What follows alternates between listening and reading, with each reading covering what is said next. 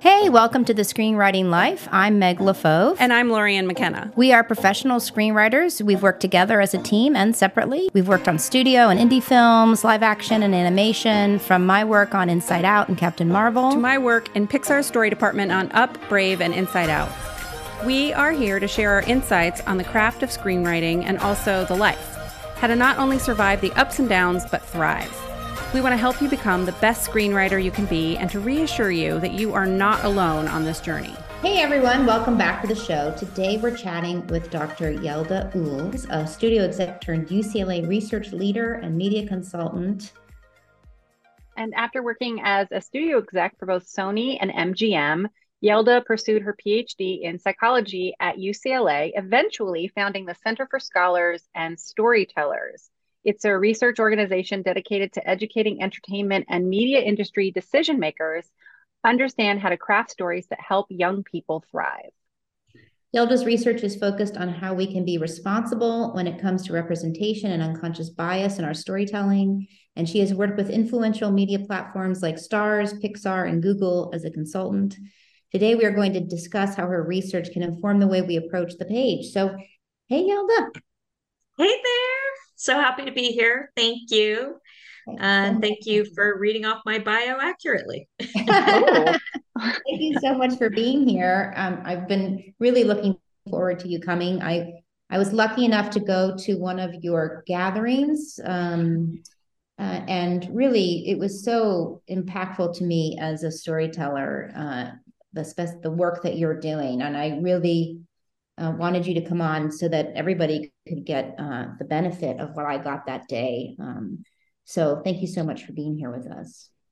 Oh, well, we're so grateful you have interest in this work and that it's helpful and useful, because that was one of the reasons I wanted to launch the center. As a former movie exec and current researcher, I felt like I was in a good place to create research insights that might be helpful for storytellers. So getting that validation from you is great. Oh no, and it is. It's truly wonderful, needed work. Now, before we get into our questions for you and discussing it, we do start each episode with what we call Adventures in Screenwriting, which is basically our week and how our week went.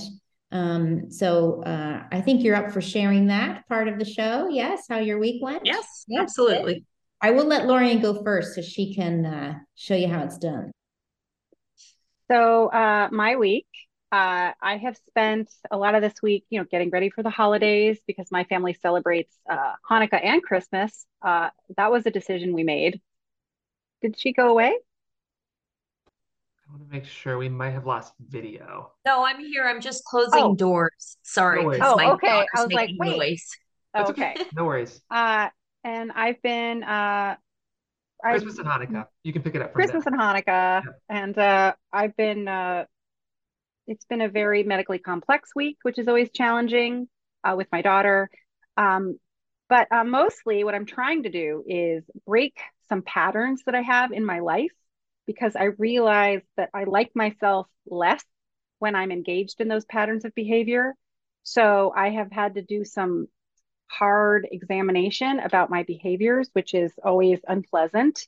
And then trying to figure out where they come from, how I can change them, which of course leads to breaking patterns in my work and my approach to work and how I think about it, which is also uncomfortable. So I've been very uncomfortable this week with the amount of money I'm spending, with my daughter's health, with like examining my behaviors and how I respond to things.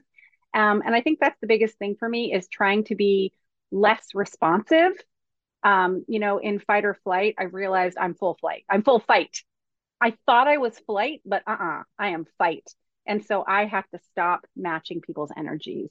And I think that affects my work, because if I start to cycle a little bit, like overthinking and oh my God, I will match and up my own energy and then match and up it until I'm like in this cyclone of like fear and anger and rage. And then that's when I just start crying and then eat a bunch of chips. So, which is not bad. Crying and chips are always amazing. But, so I'm trying to examine whatever those triggers are, which is awful. It's hard. And I am not great at it yet, but I'm, trying really hard. You're So doing that's the been my work. week. You're doing the work. You're doing the I'm work. doing the work, but it is so connected to my writing and how I see myself as a professional and my goals and my ability to remember things and stay focused. And it's just so, again, surprising to me when I break cycles in my own life, how that is so, I'm breaking cycles in my work that aren't always healthy too. That's So great. that's been my week. I suspect it will be an ongoing conversation I'm having with myself. Awesome. That's I feel good. like That's a good week. Lorian, I don't know if you feel this way, but I find that the microscope on myself seems to focus especially intensely around the holidays. I don't know if maybe that's something our listeners can relate to too, but it's like we're approaching the end of the year. It's like, what have I accomplished? What have I done? Why are the holidays so expensive? What's wrong with me? I don't know if I've been feeling, thank you for sharing, I guess is what I'm saying, because I've been feeling that very acutely, especially in the last couple of weeks.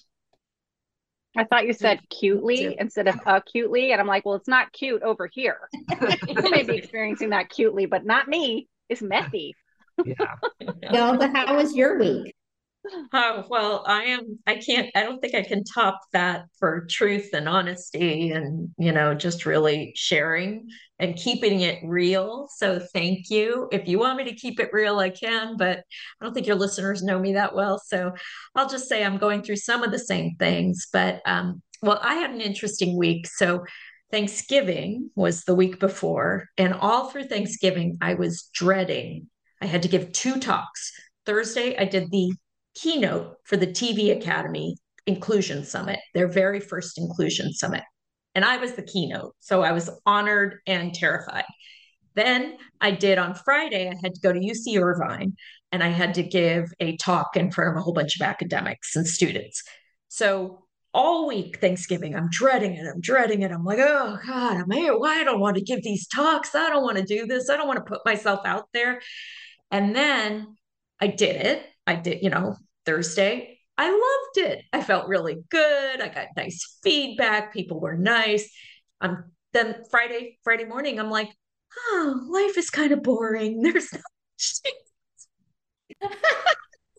happy. So Like, funny. oh. We are the same creature, you and I. It's like, Well, well, congratulations on those talks. That's really important stuff. Good work. yeah, the talks And I'm went glad well. you got positive out of it instead of the, oh my God, what did I say? Oh no, I get those too. When I also have written a book called Media Moms and Digital Dads. It's a parenting book about parenting in the digital age. And when I would give book talks, and there'd be like the one person who hated what I was saying, and 40 people who loved it, I'd obsess over that one Yes. person, and it Yes. would ruin the rest of the day. Yes. So That is part of the human brain. I don't know if it's survival instinct, or what yeah, it is, but that is yeah. just so normal. Oh my It God. must, it's evolutionary, so it must be something. That's something How totally. about you, Meg? My week was even when you're doing something that you love with people that you love and you feel so honored and it's amazing and it's going fine, sometimes the stress can just fry your brain. Mostly the stress I put on myself of what's the answer? Why don't I have the answer? I need to have the answer. We're behind. Why don't I have the answer? But it's a lot of internal stress that I put on myself. But I did try to use it this week to, instead of that thing attacking me, that stress, and yelling at me, I tried to open the door and let the lava, what we call lava, let the vulnerability come in. And, in the middle of a meeting, I just told a story that honestly, it wasn't very flattering of me. But it was to the point of what we were trying to dig into. And it kind of opened the room up. Do you know what I mean? Like sometimes just being brave. And I almost got to a frenzied internal state of stress that I was just like, fuck it, I'm jumping in. You know what I mean? It was just, and it really does help you get to better storytelling. And so again, the lesson I learn every time is sometimes that stress isn't always bad. It's kind of a ramping to get brave, or it's trying to push you towards something if you listen to it and you let it be the alarm that it is, or the friend that it is. I also adapted to my stress by doing what I love, which is eating cookies. And because it's the holidays, I can stress shop, which I am like allowed to stress shop. Okay, I did buy some things for myself, but Of course. so I'm taking it out of my stress shop. I should be keeping Now track of. you'll I wrap it up and put it under the tree.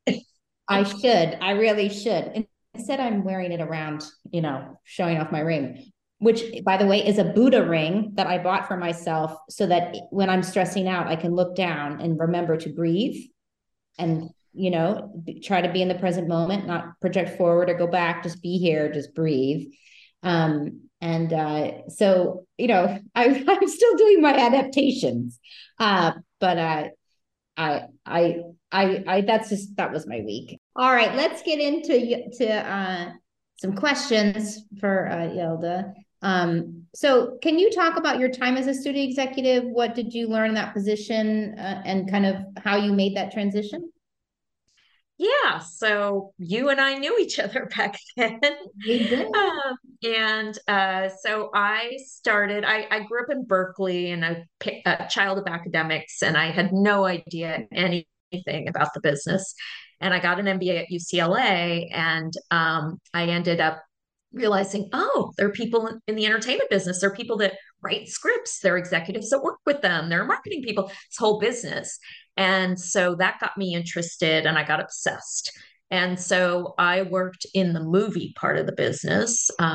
Stephanie Elaine, who was a great content person, producer, was my mentor. I worked at Sony was my first job. Then I went to New Line. And at New Line, I got a movie made called Mi Familia, My Family, starring Edward James Olmos and Jimmy Smits. My boss thought it was the world's worst script. She said it was like watching paint dry, reading it. And I fought for it. And I'm a child of immigrants. My parents are Persian.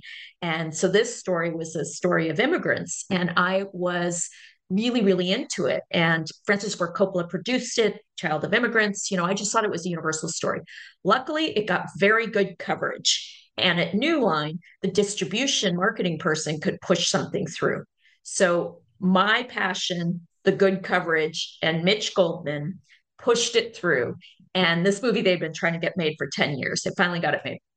So then I was like, that's what it's like. You just fight for what you believe in and people will make it.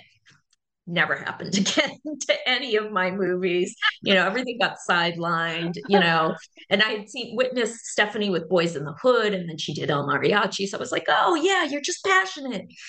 So then I went to a place where I was told it's called, at the time it was Live Entertainment, known for the Menendez brothers. Their dad ran it. Reservoir Dogs was the movie they made. And I made a lot of movies there, but they were, targeted to boys. They're still saying this. I just read it somewhere that girls will see movies with boys, starring boys, but boys will not go see movies starring girls. And so, I had to make movies for boys and, what the powers that be thought boys wanted to see. So, and then my last job was MGM and it was 4 Quadrant, big movies.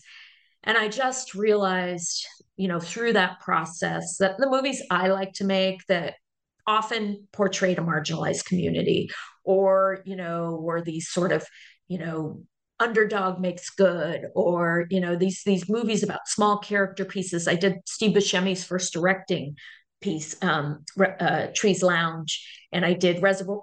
No, I didn't do Reservoir Dogs. I did Permanent Midnight. Ben Stiller was in it. I did these small movies, and I realized studios didn't want to do that. So I ended up when I had kids, I produced in quotation marks, didn't get anything made, but produced for a while, and then stepped off and decided to go back to school, which, everybody does, right? Go get a PhD. So you got your PhD, and why the turn towards the research that you're doing and starting, this incredible organization? Well, I think I got the PhD. I studied how media impacts kids. And at the beginning, I was doing this research, and my kids were, it was right when the iPhone launched, and I was terrified. so my research was sort of like looking at the negative impact of media. And through work I did with Common Sense Media, the nonprofit, I realized there's a lot of research on the positive impact of media. And then I also realized there were studies that I felt were useful for storytellers. And many of the organizations that try to share research with the entertainment business, they are run by academics. And and a lot of them also operate on you're doing this wrong versus here's how you do it right. And I really like the Gina Davis Institute. I think they really started something. And because Gina understood the entertainment business and Madeline Denono, I feel they were effective because they didn't shame. They looked at the reality, but they went around and they shared it in a way that resonated. And since I have a research background too, I can also really understand the research. So I felt I could bridge these worlds and bring research insights to storytellers in a way that they might resonate, and in a way that helps them do their jobs better versus, telling them what they're doing wrong.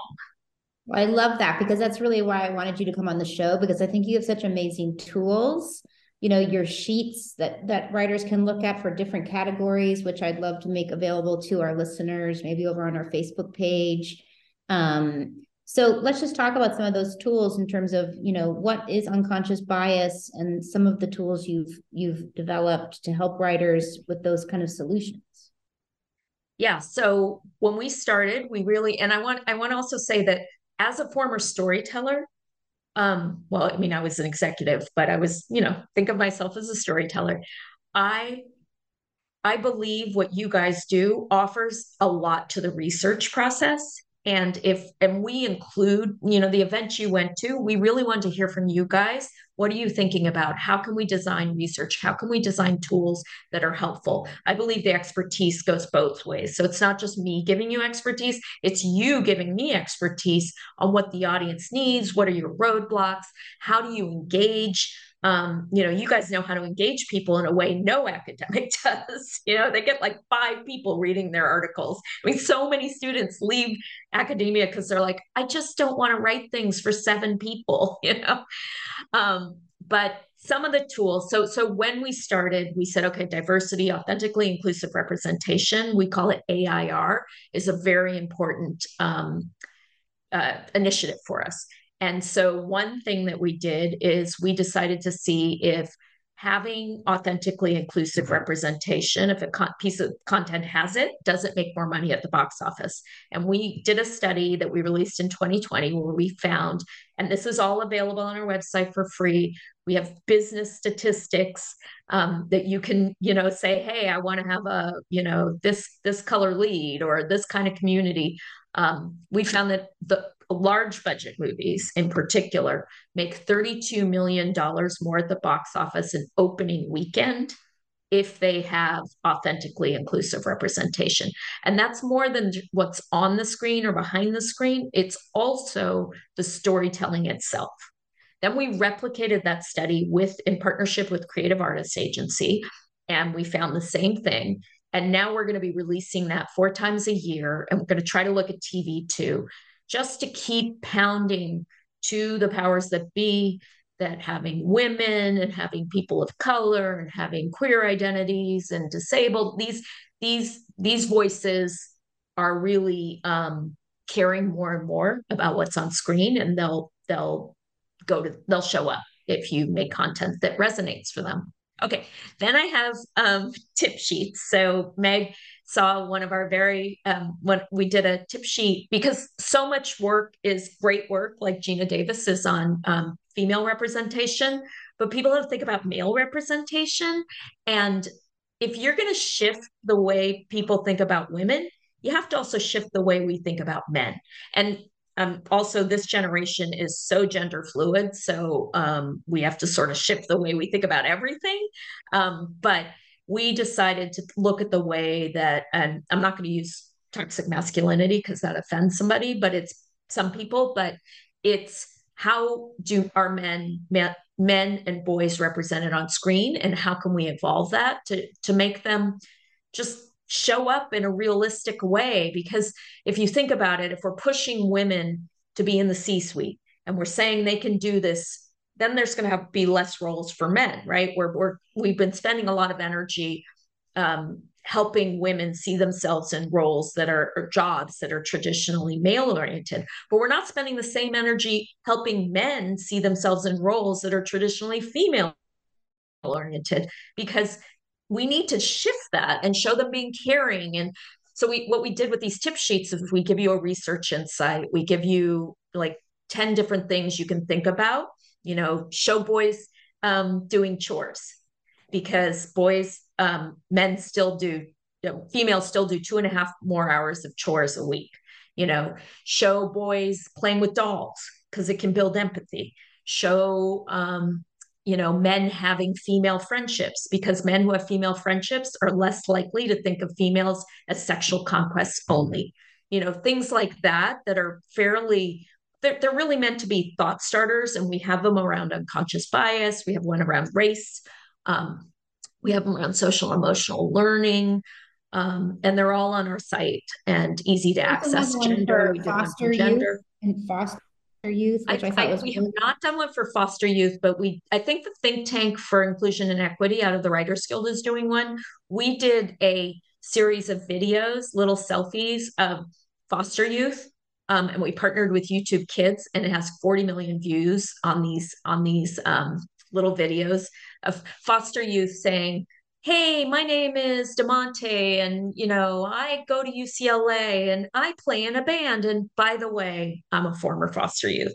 So they're leading with different identities than just this one that carries a lot of shame. That's awesome.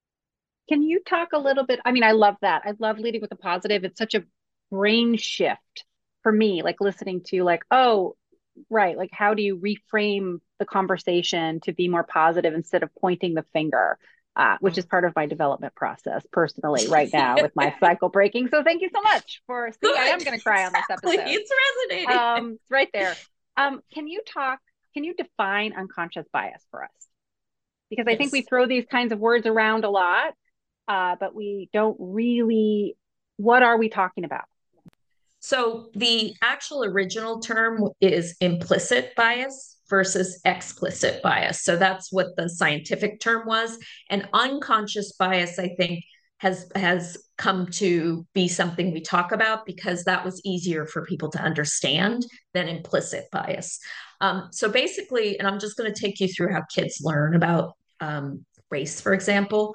They start learning about race and color of people's skin at 3 months. And around, they're internalizing it. And then around 5, they are talking about, they're picking up on the biases that are in our culture. They may also be in the home. They're picking up on everything that is we see in the world. So what they see in the media, if, I have a really sad piece of research I can share about how women and kids of color, how it impacts their self-esteem. So they're picking up all these things. So they start thinking people with darker skin, there's more negative biases, and what ends up happening is around between 5 to 7, they start to, as they're starting to pay more attention to other adults, could be because they're going to school, they start to understand that they speak very honestly, basically. They'll just say something that to a grown-up, it's like, oh, you can't say that. And they pick up on these social norms. So, oh, I'm not supposed to say, like, I saw this kid who was 6 years old and she said, my mommy doesn't let me play with Mexicans on the schoolyard. And this little girl was crying and she's like, I'm not Mexican, I'm Indian. And the other girl was like, well, my mom, I don't care. She says you can't play with them. And I was there witnessing it. I got very angry. And I told the little girl that this was racist and inappropriate. So what then ends up happening around those ages is they internalize it. They realize they're not allowed to say it. And then the bias goes implicit. It's unconscious. It's underneath. But it's still there. And now they're starting to understand it's not socially acceptable, but it's almost impossible to get rid of unless you're actively getting rid of it. You are actively combating it. So if you've heard about the colorblind versus color brave conversation where you should talk about race at a very young age, we don't say everybody's, I don't notice skin color, because kids do. And then there's the anti-racist versus you're not a racist, the anti-racist movement, which is like you have to be active to combat these things, because if you don't, they're inside of you, and they're being reinforced by everything in our culture. And so you may not understand it. It's so deep inside of you, but the way that they test it, do you know about how they test it? So you can go on Harvard has the IAT test. And basically what they do is they show you images, and this is for race, of Black faces and white faces. And they do an association with good words and bad words. And if you take longer to associate the Black faces with the good words than the white people, you have bias, because we have learned to do these associations. So and they can test it on all sorts of different things. And it's important for writers and storytellers of every kind, because I know we have people who are graphic designers and all kinds of different kinds of storytellers who listen to the podcast, that we could be communicating our unconscious bias unconsciously, which I know sounds like but that is literally what's happening, that you don't even realize. And that's why I love your organization so much, and the tool sheets, so that you can at least start to become aware of what this is and do some shifting in your storytelling. And what I love about storytelling is if you shift it in your storytelling, it will shift it inside you. Like, it is going to be something that can be a beautiful way to start changing your own unconscious biases. What's your opinion on storytellers? Let's say white female storyteller like me wants to write a person of color of a different gender. Let's just take something, maybe an LGBTQ, or like what in terms of what is your guidance towards that? Because that seems like now you're really into a different set of questions. Yeah. And this is, so we do a summit every year. And in our very first summit last year, in person, 2021, we actually had a panel called Who Gets to Tell the Story, to address this very question. And we had Nancy Cantor was the moderator, and we had, Janet Yang, we had Dana Stevens, we had execs from Disney. We had this group of people we had talking about this, because some people really feel that you have to have the identity of the character, lead character, to write the story. But I don't think that's true.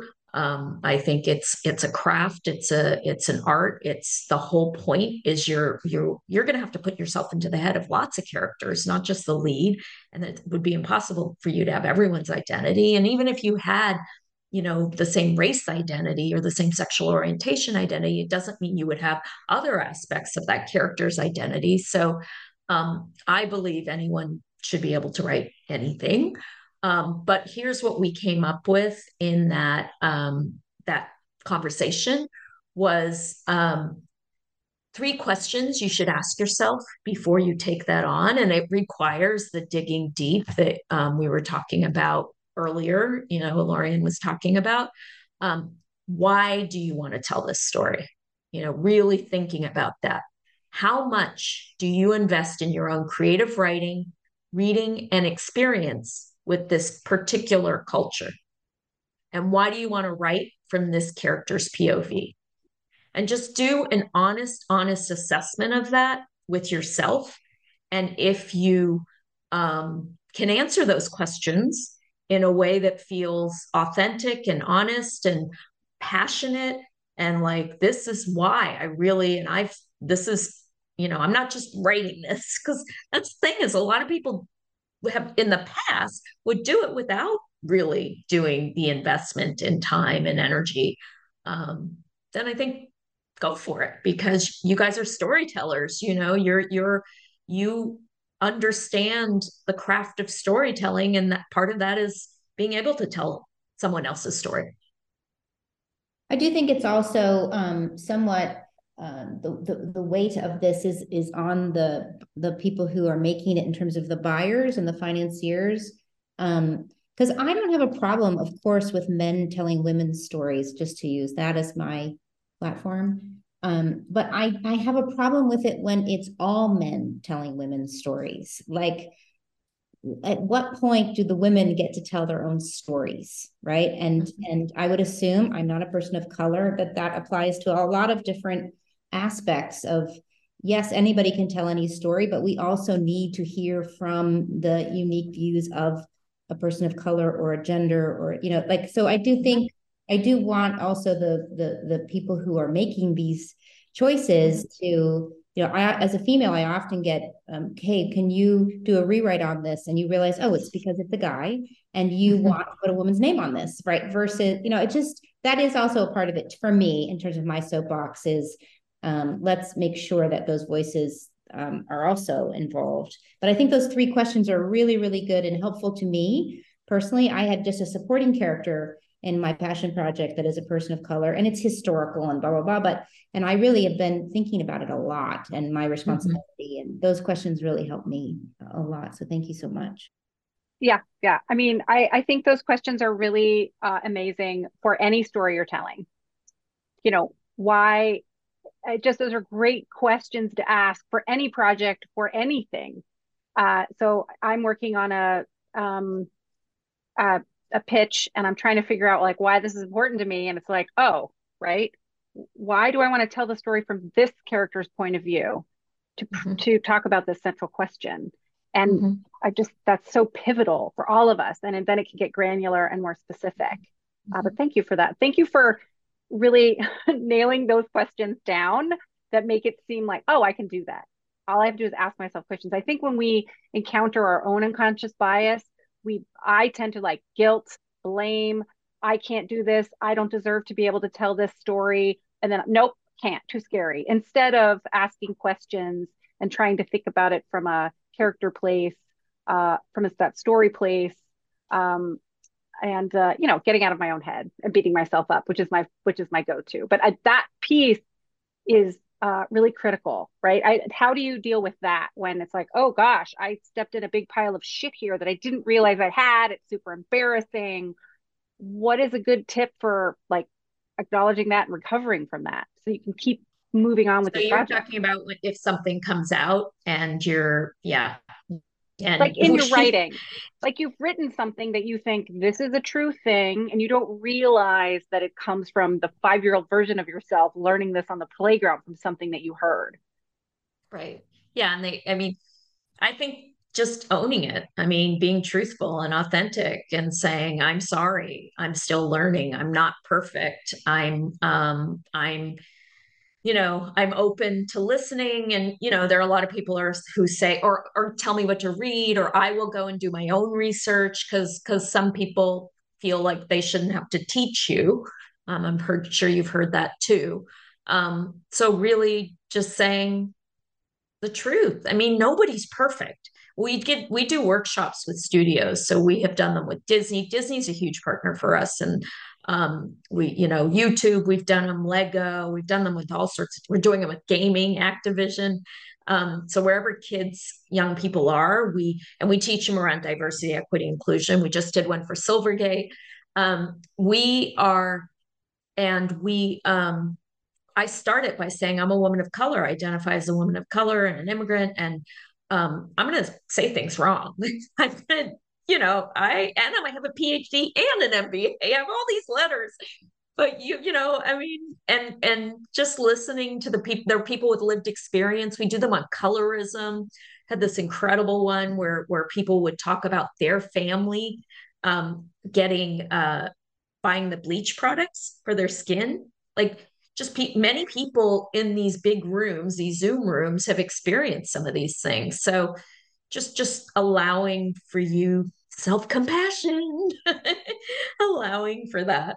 Yeah. What for you in your research, what would you say is something surprising when you were researching or doing the work that you was surprising to you?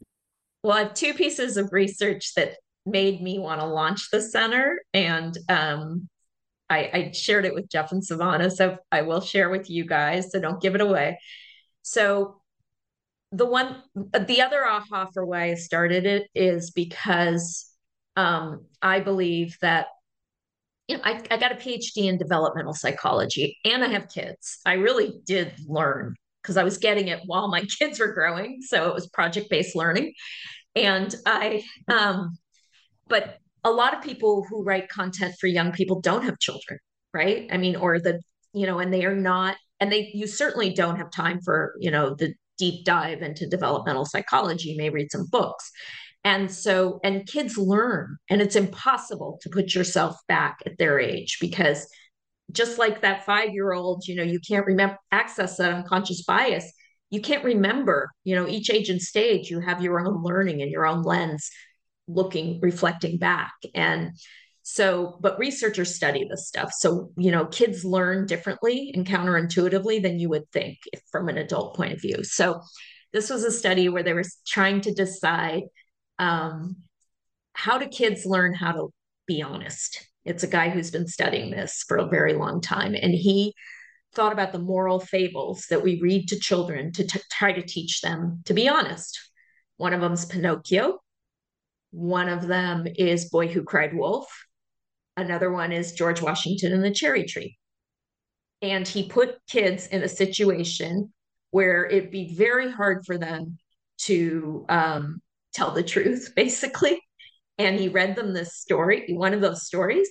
And in only one of them did a higher percentage of kids tell the truth when asked at the end of it.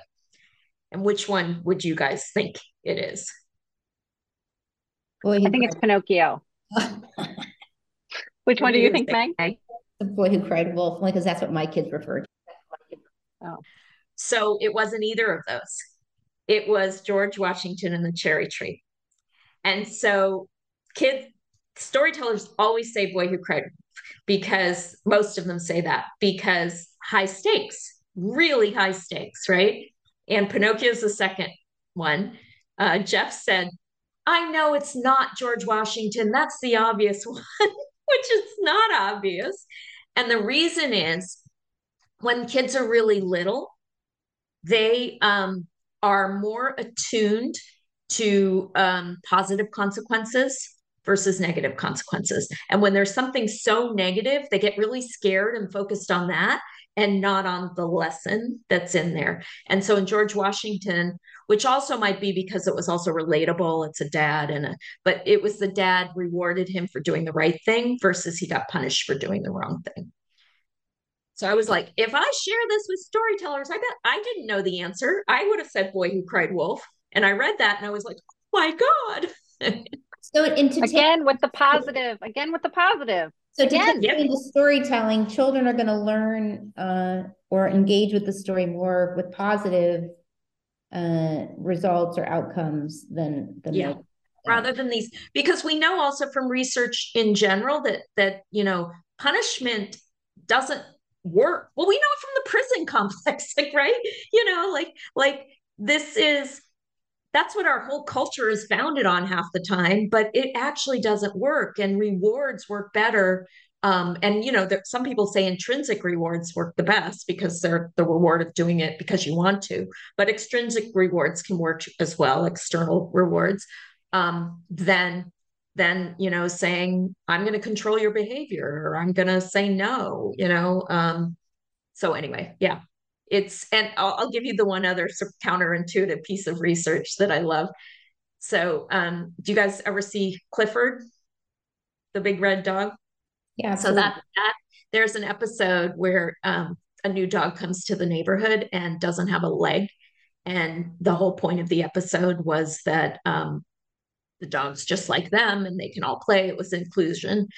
But for 11 minutes of the episode, Clifford and the other dogs were like, Oh, we can't play with that dog. We might catch what that dog has. We can't play with that dog.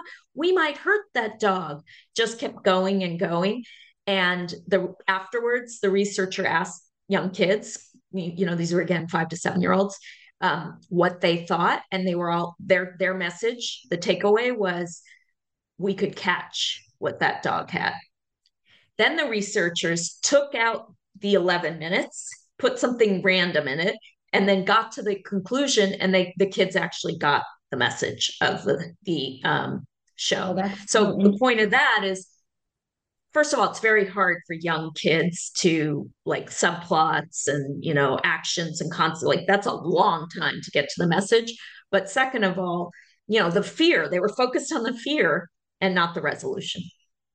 Yeah, that's really amazing. That's really interesting. Sorry, my It feels like that's why Sesame Street has such a positive impact, and Mr. Rogers, because it's and even the electric company, it's all very about curiosity, generosity, trying new things, but always about asking questions rather than making those assumptions. That, like, that's a better model of behavior to teach and learn. And I'm still working on it.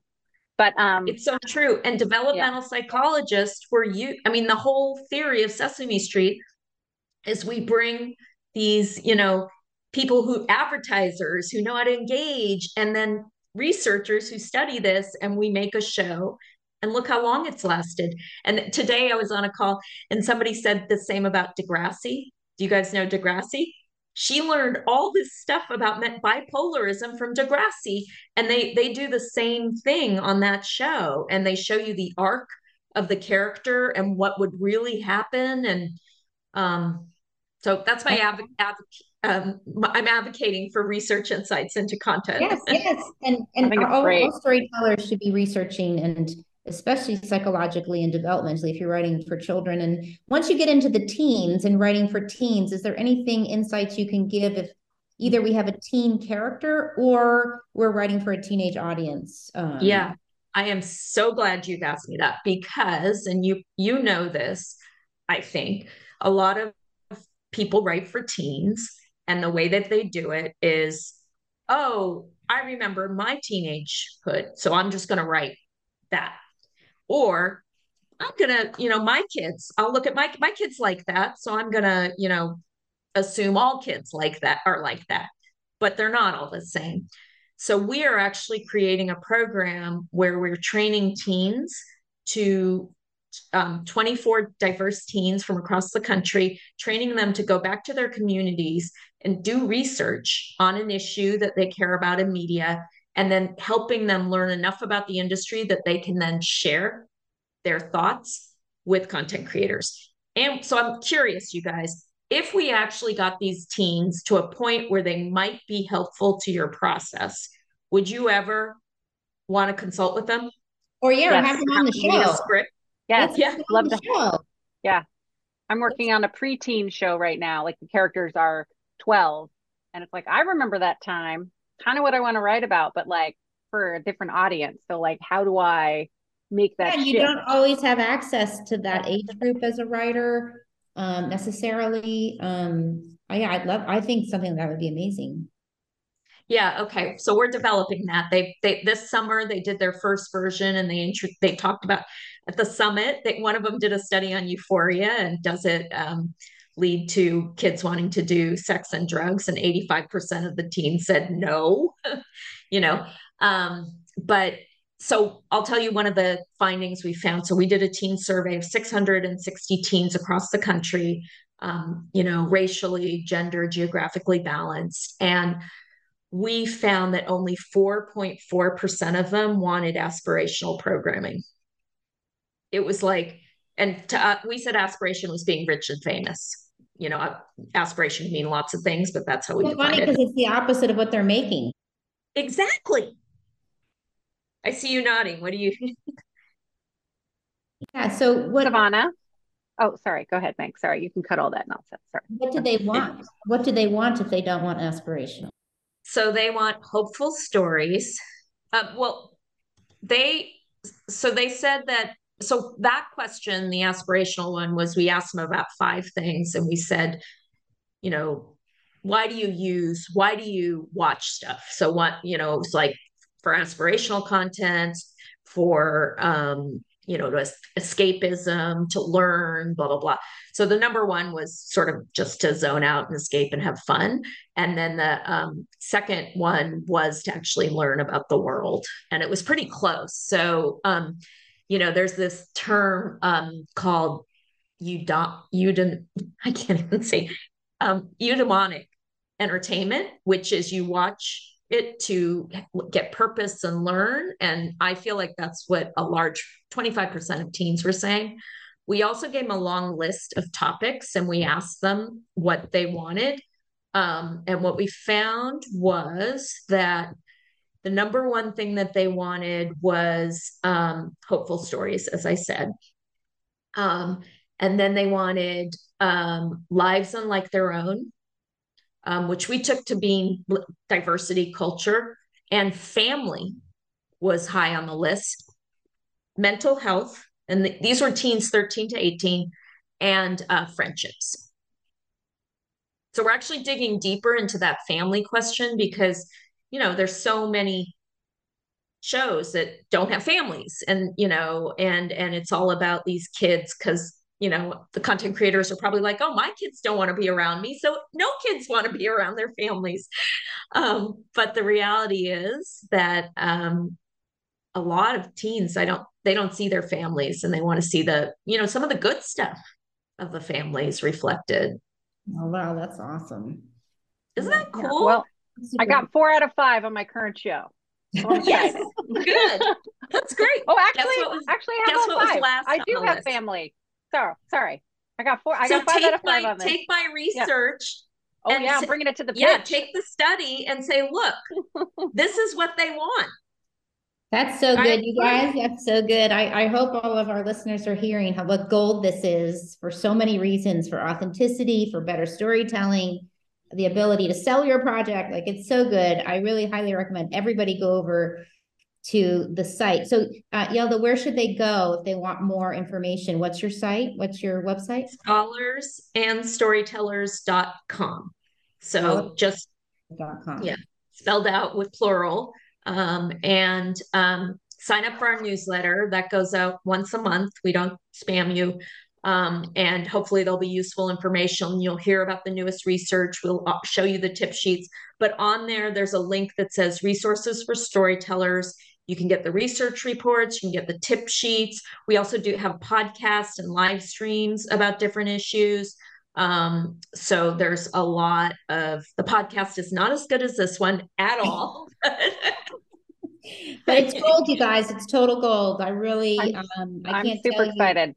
It was amazing to be there. This is such great information. Now, Yalda, we always ask the same 3 questions at the end of every episode. So what brings you the most joy when it comes to your work? I mean, things like this, just, and these workshops, like these talking to people and seeing, it really just brings me joy in general that research can be useful to somebody. I did it for parents before, and now I really feel I'm so grateful to you, Meg, for bringing me on, because I just really hope you guys can use these things and that they're helpful and that you create content that allows more people to be seen and to learn and to grow and I really believe storytelling shifts cultures. So this is what makes me the most joyous. So awesome. Well, you're welcome. I'm kidding. I'm kidding. Thank you. And then the second question is, what pisses you off about your work? There's a Brooks Barnes article that said that all these executives he's New York Times reporter, all these executives were saying that we overcorrected, and just because that this movie didn't work, so like Bros didn't work, so nobody wants queer romantic comedies. There's always this one example, like The Last Duel came out and tanked. Nobody was like, nobody wants 2 white guys starring in a movie. Nobody says that, right? It's always the one example, and that pisses me off. Legit. Yeah. Totally. Yeah. Finally, Yalda, we always ask, what would you like to most be remembered by when it comes to your work? I really hope I shift the way that people think about teens in this industry and adolescents. Sesame Street really shifted preschool content. So actually now there are whole divisions on education. They bring in consultants, they bring in researchers. Preschool content, a lot of it is pretty good. And I hope, but once you get to adolescence, and even young adults, adolescence, by the way, goes from 10 to 25. It now goes to 25. Um, so I think that, if we could try to make that content, really have the best and most positive impact, those are the kids. I also think that's what shifts culture. That's when their brains are really flexible. They're searching for identity. They're thinking about new things. And they media is really important to them. And if we can create content that really positively impacts them, we're going to create a better world. That's amazing. Kumbaya. Yeah. Thank you so Thank much you. for being with us today. It was really powerful. What great tools for our storytellers listening of all different disciplines. Thank you so much. Thank you Thank very you. much. And I hope you win. Oh, thank Yeah, you. Megan. It's for a preschool show. It's for a preschool show. So. Yay! That's so great. And you got to take a picture of the shoes and send them to us. Oh, 100%. Oh, well, thank you guys so much. That was an amazing interview. And if you haven't yet, please join our Facebook group. Please drop us a review on Apple Podcasts. We are 50 reviews away from 700. It is the middle of December. So let's get there in the new year. And you can also check out our Patreon for bonus content like additional workshops, guests, and deep dives on story. We had one last night on thematic exercise given by Lisanne Sater, and it was a profound experience for our participants. So please come over there because we think we can help you out. Oh, yeah. And don't forget, we are giving away a bunch of free merch this holiday season over at the TSL Instagram page. So check it out and enter to win. And that, ladies and gentlemen, and everyone, was Savannah. Welcome to the show, Savannah. Thank you. Fabulous co-producer. And remember, you are not alone, and keep writing. Thanks for tuning in to The Screenwriting Life. We love our community and we want to get to know you even better. Join our Facebook group at facebook.com/thescreenwritinglife or email us at thescreenwritinglife@gmail.com to have your question considered for the show. You can also suggest topics by emailing us there. Also, we'd love for you to drop us a review on Apple Podcasts. Even if we don't read your review on air, trust me, we have read it, and not only does it mean the world to us, but it helps other people find the show. We've always been driven by mission and mentorship, and reviewing our show helps expand that mission. And of course, until next Sunday, happy writing.